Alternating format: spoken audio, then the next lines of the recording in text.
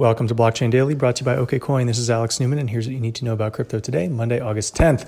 Markets up over the weekend with Bitcoin Core gaining 3% to sit at 11,873, Ethereum up 4% to sit at 395, Bitcoin Cash, ABC, and XRP stayed flat at 302 and 29 cents, respectively.